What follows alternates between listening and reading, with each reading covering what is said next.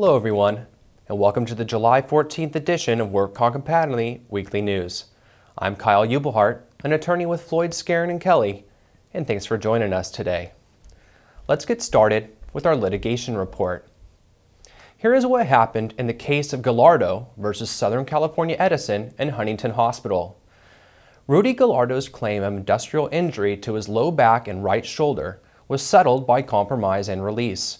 Before the settlement, he had 2 back surgeries performed at the Huntington Hospital. This left a dispute concerning the hospital lien claim in the amount of nearly $44,000 pursuant to the official medical fee schedule, in addition to the $18,000 already paid by Edison. 2 contracts were received into evidence after the lien trial over the fee dispute. The first was a 23-page 2002 Comprehensive Contracting Hospital Agreement made between Blue Cross of California and Huntington. The second was a 7-page 2006 Workers' Compensation Network Access Agreement made between Edison and Blue Cross of California's subsidiary.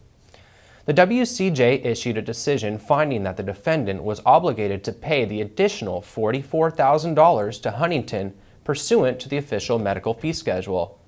Edison claimed on reconsideration that the WCAB lacks jurisdiction over the fee dispute and that it is not liable to Huntington for the additional amount because the express agreement between Huntington and Blue Cross of California, which established the amount to be paid. The WCAB panel agreed and reversed. Labor Code Section 5304 provides that the Appeals Board has jurisdiction over any controversy unless an express agreement fixing the amounts to be paid for the treatment has been made. In prior decisions, the WCAB held that the language in the Blue Cross Comprehensive Contracting Hospital Agreement expressly allows Blue Cross to contract with other payers to provide access to hospitals' medical services. Such other payers include workers' compensation insurers. The $18,000 fee paid to Huntington by way of the chain of contracts was pursuant to an express agreement fixing the amounts to be paid. Thus, Section 5304, the WCAB does not have jurisdiction over the fee dispute. A different forum must be used by Huntington to adjudicate its breach of contract claims. And now, for our fraud report. According to the lawsuits filed throughout the state, several doctors in Southern California have implanted counterfeit screws and rods ginned up in small machine shops into the backs of thousands of injured workers. Some doctors who used the bogus hardware allegedly took kickbacks, including cash and private plane rides, while middlemen and hospitals profited by wildly inflating the cost of the screws. The allegations deepen the scandal surrounding Michael Drobot, who pleaded guilty in April to paying doctors to bring in patients as part of a $500 million insurance scam. Drobot also admitted to bringing former state Senator Ronald Calderon to keep huge insurance payments flowing. The case resolved around spinal fusion surgeries, in which rods and screws are implanted into the back to relieve pain. The state's workers' compensation system long paid a premium for hardware used in the surgeries until a loophole was closed by recent legislation. The latest lawsuit, filed in Los Angeles, alleges that the knockoff spinal implants could harm patients because they could get an infection or react to metal that is not surgical grade. The screws also might loosen or fail. Some of the bogus screws cost $300 to make, but were billed as much as $12,500 each. Law firms in the Bay Area and Los Angeles plan to continue to file cases on behalf of people with counterfeit implants. Spinal Solutions, the firm accused of distributing the implants, deny the allegations, saying it is impossible that the elderly machinist mass-produced the hardware. One of the plaintiffs, Arthur Golia of Riverside, alleges he and 7 counterfeit devices implanted in his spine. Golia trusted his doctor to use medical implants approved by the Food and Drug Administration. Instead, the case alleges that Dr. Jack Amuchian used counterfeit implants in Golia's back because he was being paid a kickback to do so. Separately, the Medical Board of California accused Amuchian, April, of injecting unsafe amounts of steroids in patients and overprescribing drugs. A separate whistleblower lawsuit alleges that many of the patients with fake implants may not have needed the surgery at all. According to that May 2012 suit, there may be collateral damages of a massive scheme to defraud insurers involving Drobot, former owner of Pacific Hospital of Long Beach. Drobot admitted to paying doctors kickbacks of up to $15,000 to operate in his hospital. He also admitted to paying bribes to Calderone to protect a law allowing hospitals to bill insurance providers for the full cost of spinal implants. Calderone, a Montebello Democrat, has pleaded not guilty to the corruption charges. Drobot's sentencing is scheduled for December.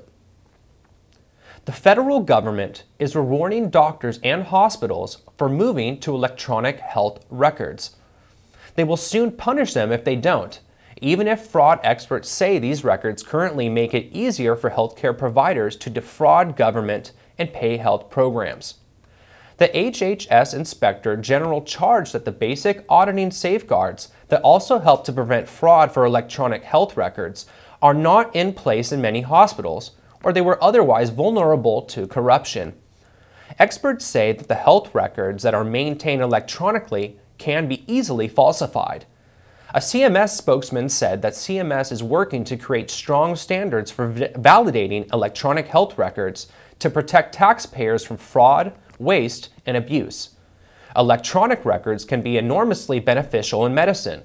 They improve patient care and cut costs by allowing doctors and pharmacists to coordinate treatment. That reduces medical errors and avoids duplication of procedures. HHS has spent more than $22.5 billion in financial incentives for doctors and hospitals to use EHRs, and those who don't will soon have their Medicare payments reduced. The problems occur when the records aren't audited for reliability or checked for cloned records. Questionable electronic documentation systems allow providers to add notes to existing records or create new records where none existed before. Some healthcare providers who are the subject of insurance company audits or criminal investigations have created such records. The push for EHRs comes as funding for fraud prevention has been on a downward trend. CMS is working on new standards and ways to identify when records are copied and used inappropriate in future notes, wrongly modified, or altered by date or author. The agency said it is also trying to identify best practices for detecting fraud and abuse associated with the EHRs, with the help of additional contractors. A former Visalia physician pleaded guilty and now faces 20 years sentence for illegal prescribing addictive drugs. A federal grand jury returned a 27-count indictment last year against 61-year-old Terrell Eugene Brown of Visalia, charging him with conspiracy to dispense and illegally dispensing oxycodone and hydrocodone, and structuring currency transactions to avoid bank reporting requirements. At the time Brown was a medical doctor licensed in California, Brown sold prescriptions to customers that did not have a legitimate medical purpose and were not in the usual course of his professional practice. The cash was deposited into different personal bank accounts to avoid currency transaction reporting requirements. Brown is scheduled to be sentenced in September. He faces a maximum statutory penalty of 20 years in prison and $1 million fine for illegally causing the dispensing of a controlled substance, and 10 years and a $500,000 fine for structuring currency transactions to avoid the reporting requirement. Brown agreed to forfeit more than $182,000 and 3 BMW sedans that were involved in his criminal activity.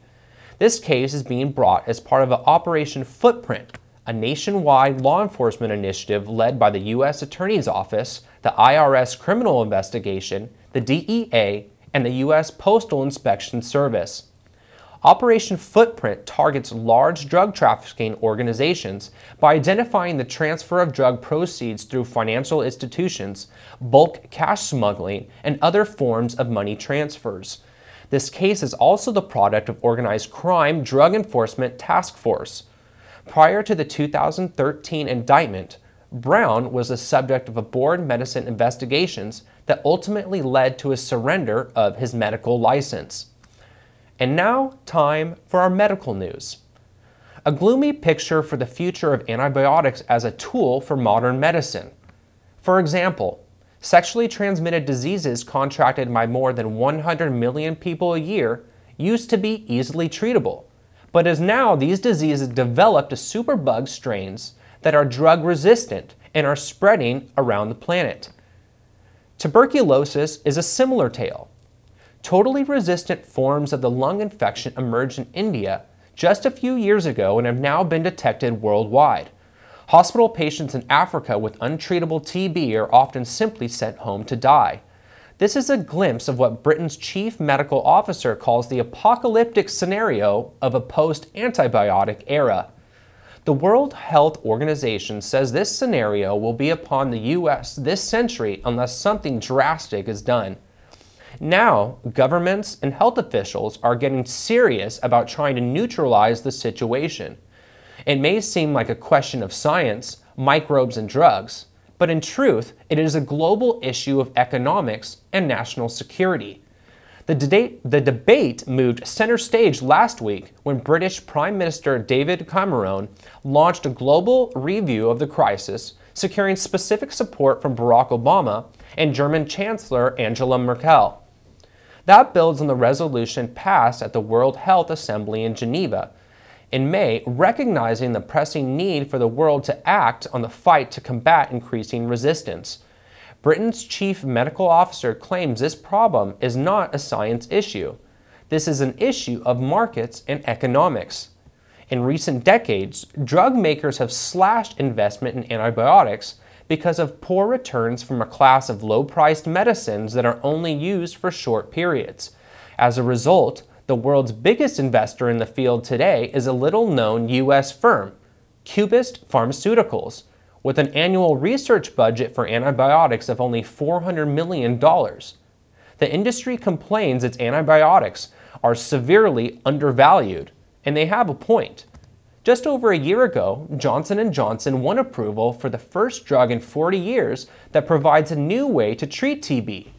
Yet sales of the new drug, Certuro, used forecasted by analysis to total just $75 million this year. Compare that to the new hepatitis C drugs, Sovaldi, carrying an eye-watering price tag of $1,000 per pill and expected sales of $8 billion in 2014. For companies like Cubist, the current situation is not all doom and gloom. The exit of bigger players has reduced competition, while recent steps to ease the regulatory path to market have helped. And new federal law, the Generating Antibiotics Incentives Now Act, ensures some extra patient life. That's encouraging, but a more fundamental fix is still going to be needed. According to a new study published in the New England Journal of Medicine, steroid injections used to treat back pain offer little or no real benefit. Those who receive the drug mixed with the painkiller lidocaine score no better on the measures of disability and leg pain after 6 weeks than patients in a control group who received lidocaine injection alone. The study's lead author said that injections are commonly used and the steroids do pose an added risk to patients without much benefit. She also stated that she does hope patients and their doctors will be more cautious about using injections for spinal stenosis.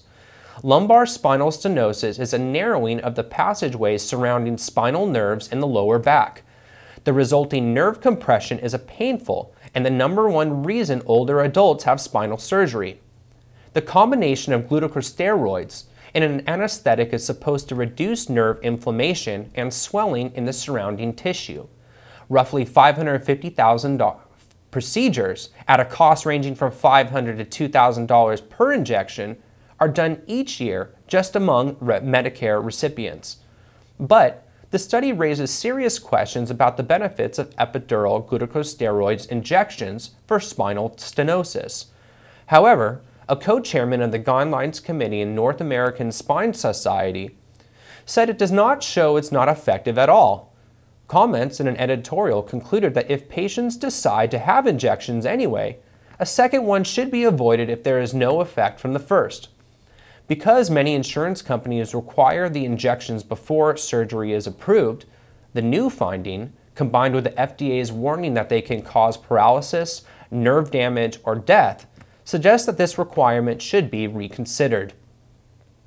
In other news, the Workers' Compensation Research Institute released its 6th edition of its annual Medical Price Index for workers' compensation.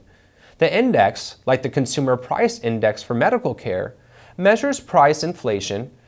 It tracks the actual medical prices paid for, and it also tracks each major services delivered to the injured workers in 25 states for the past 12 years. This index should help public policymakers and stakeholders understand how prices paid for medical professional services for injured workers in their state can compare to other states. The public can learn if the reason for price growth in their state is part of a national phenomenon or whether their causes are unique to their state and hence subject to local management or reform.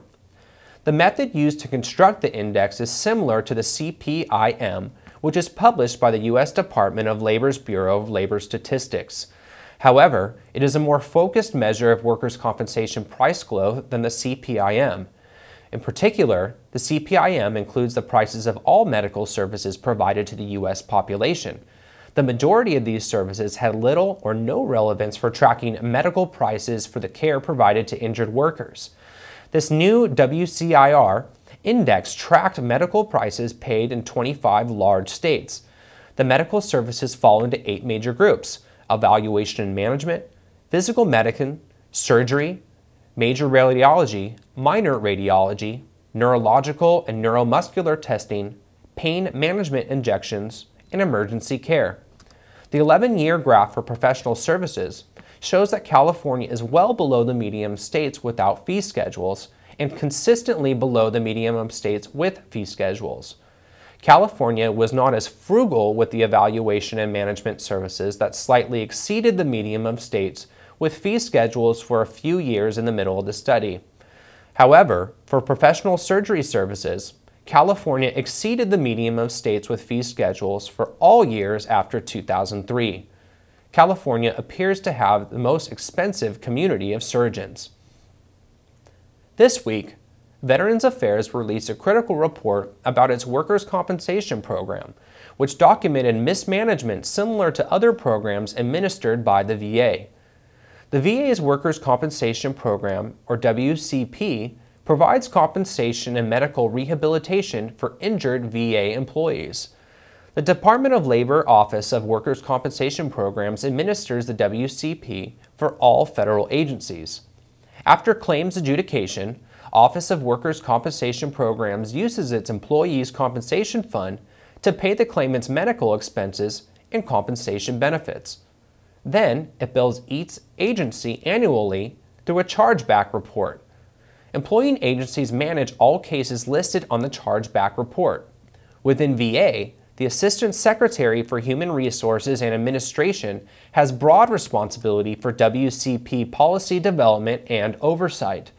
Veterans Health Administration Workers' Compensation Specialists execute the policy by initiating claims and managing cases from the time of employee injury up to the point of claims adjudication by the Workers' Office Compensation Programs. Upon claims adjudication, the specialists maintain WCP case files, assess medical evidence, and make job offers to return employees to work when possible. Oversight, summarized in the most current report, revealed that over 60% of all claims evaluated were not monitored properly. VA lacked a fraud detection process, which is surprising in light of VA's perpetual focus on veterans' potential defrauding the disability compensation program. Apparently, its own workers get a free pass for fraud. The Office of the Inspector generally concluded that the VA could have over $92 million if it improves management of the program. The report goes on to say that if 5 prior audits, they reported that enhanced case management could reduce VA's WCP costs and risk for fraud and abuse. In this report, they determined whether VHA improved workers' compensation program case management to better control costs in chargeback year 2012, which represented the most current audit data available at the time we began work. They identified issues with claims initiation and monitoring similar to those disclosed in 2004 and 2011 audit reports. In other words, in over 10 years, the VA has done nothing to improve programs found in prior audits.